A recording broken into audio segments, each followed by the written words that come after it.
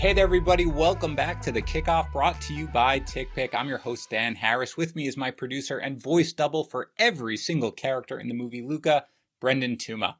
We have a big draft weekend coming up, guys. So after we go through the news and notes, I'm just going to break down how I think you should be drafting every position. The Harris Kickoff Draft Primer. What could go wrong? But before we get into it, let's talk about TickPick and season ticket packages to your favorite team worth $3,000 and how it's where you need to go to purchase seats for any NFL game now and into perpetuity. TickPick, the original no-fee ticket site, they are teaming up with Zip, the buy now, pay later service provider, to give away 5 huge season ticket packages for the 2022 NFL season every single month. From now until February, they're going to do a drawing and they're going to pick one lucky winner for 2022 season tickets to their favorite NFL team. Each package is valued at $3,000, and if you want to enter, just go to tickpick.com/pros. That's TICKPICK/pros.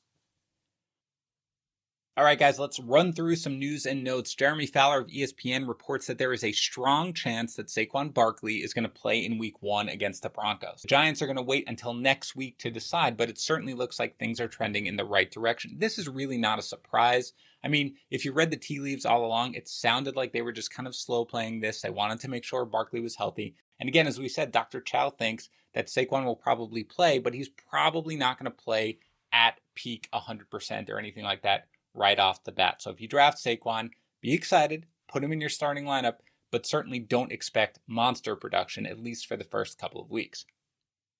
Kenny Golladay returned to practice on Thursday from his hamstring injury, which suggests that he is going to be ready for Week 1. I've seen a few videos. He looks pretty confident, so I am bumping him up my draft boards just a bit. And if I do draft him, I'm confident in rolling him out there in Week 1. Meanwhile, Kadarius Toney also resumed practicing in full pads, as did Evan Ingram, who again suffered that calf injury, so it sounds like he might be a go as well. CeeDee Lamb was reinstated from the reserve COVID-19 list, so no worries there for his availability.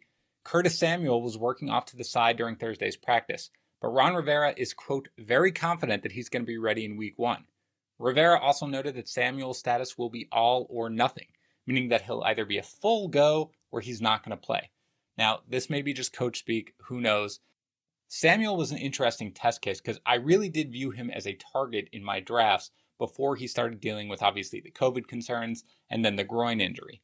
If he is fully healthy, he could be a steal in drafts right now because he is going way late as nobody really wants to get involved. My opinion, I would draft him as a wide receiver 4 if you can, which I think you can based on his latest ADP, and I'd stick him on my bench because there is a chance that he returns easy wide receiver 3 value. Brandon Ayuk remains sidelined with a, quote, slight hamstring injury, but this seems more like the 49ers are simply playing it safe. Again, no problem here. I like the way they protect their players. Deebo Samuel, Raheem Mostert, and Brandon Ayuk. They've been pretty careful with all of them, so I expect Ayuk to be ready to go Week 1 and be a solid wide receiver 2 this season. Ryan Succop was activated from the reserve COVID-19 list, and Bruce Arians says the Bucs have reached 100% vaccination rate. That's obviously just a good sign in terms of anybody missing time for COVID concerns in Tampa Bay. Carson Wentz, Zach Pascal, and Ryan Kelly were all activated from the reserve COVID-19 list, which again, this was expected. Everybody thought that they would probably be out roughly 5 days given that they were close contacts. So all look like they are full go, except for Wentz, who of course still has the injury concerns, but everything is trending in the right direction for him.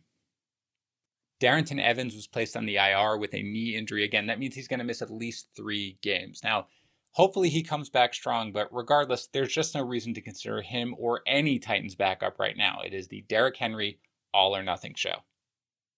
Giovanni Bernard is apparently dealing with a, quote, mild high ankle sprain.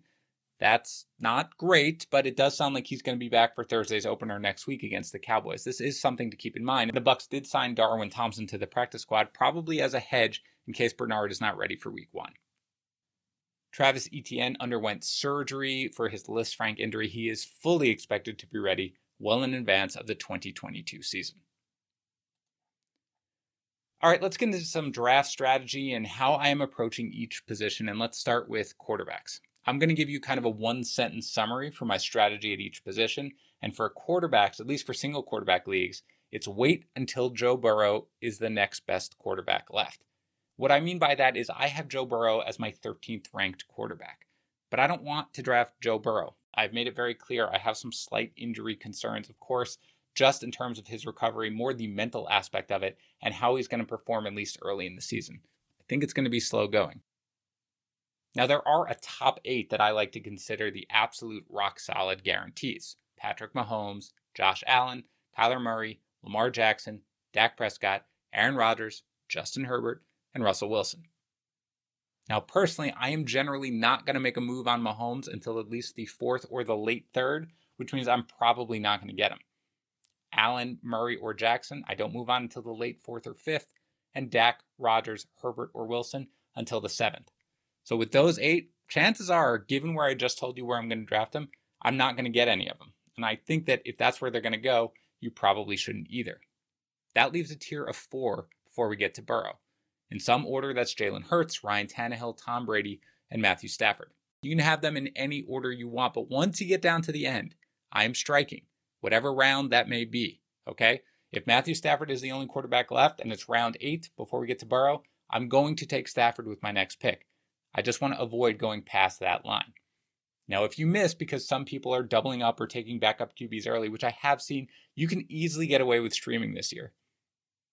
Tua Tagovailoa, Trevor Lawrence, Matt Ryan, Kirk Cousins, and make sure in every draft, regardless of your quarterback, try to grab Trey Lance or Justin Fields.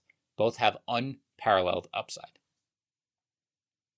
All right, before we get to the running backs, let's talk quickly about Sleeper. Sleeper's been growing, you know that, and a big part of that is Dynasty Leagues. They are currently the largest Dynasty platform for fantasy football, number 1 by far. You guys know Dynasty is great. It keeps going all year long, a lot of trash talk. And again, it helps even with your redraft leagues because you learn a lot about the younger players and especially the rookies. Now, if you want to stay connected with your friends all year, Dynasty is the way to do it. Sleeper is the place to go. Just download it from the App Store or the Google Play Store. It is worth it.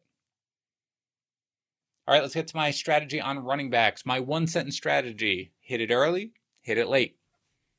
Now, my top 9 players on my board are running backs, even in PPR leagues. You know who the top 5 are already. Then it goes Aaron Jones, Austin Eckler, Saquon Barkley, and Nick Chubb. That's your first round. Done. After that, you consider Jonathan Taylor, Najee Harris, Joe Mixon, and Antonio Gibson early on in the 2nd round. By the 4th, you should have at least 2 running backs.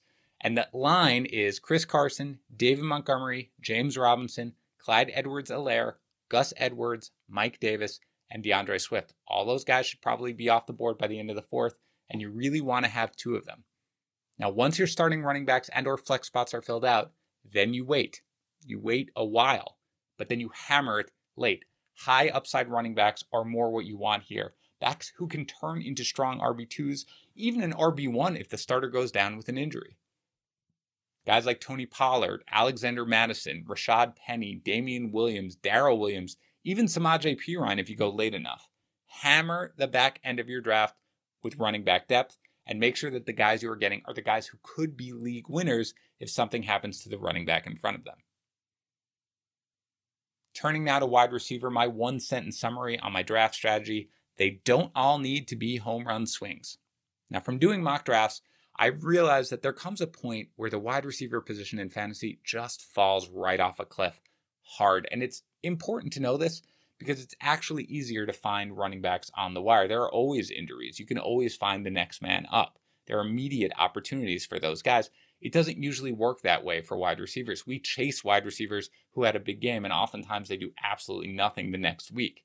Some are going to emerge, but it's not like you're waiting for that key injury to open the door. That's just not how the wide receiver position works.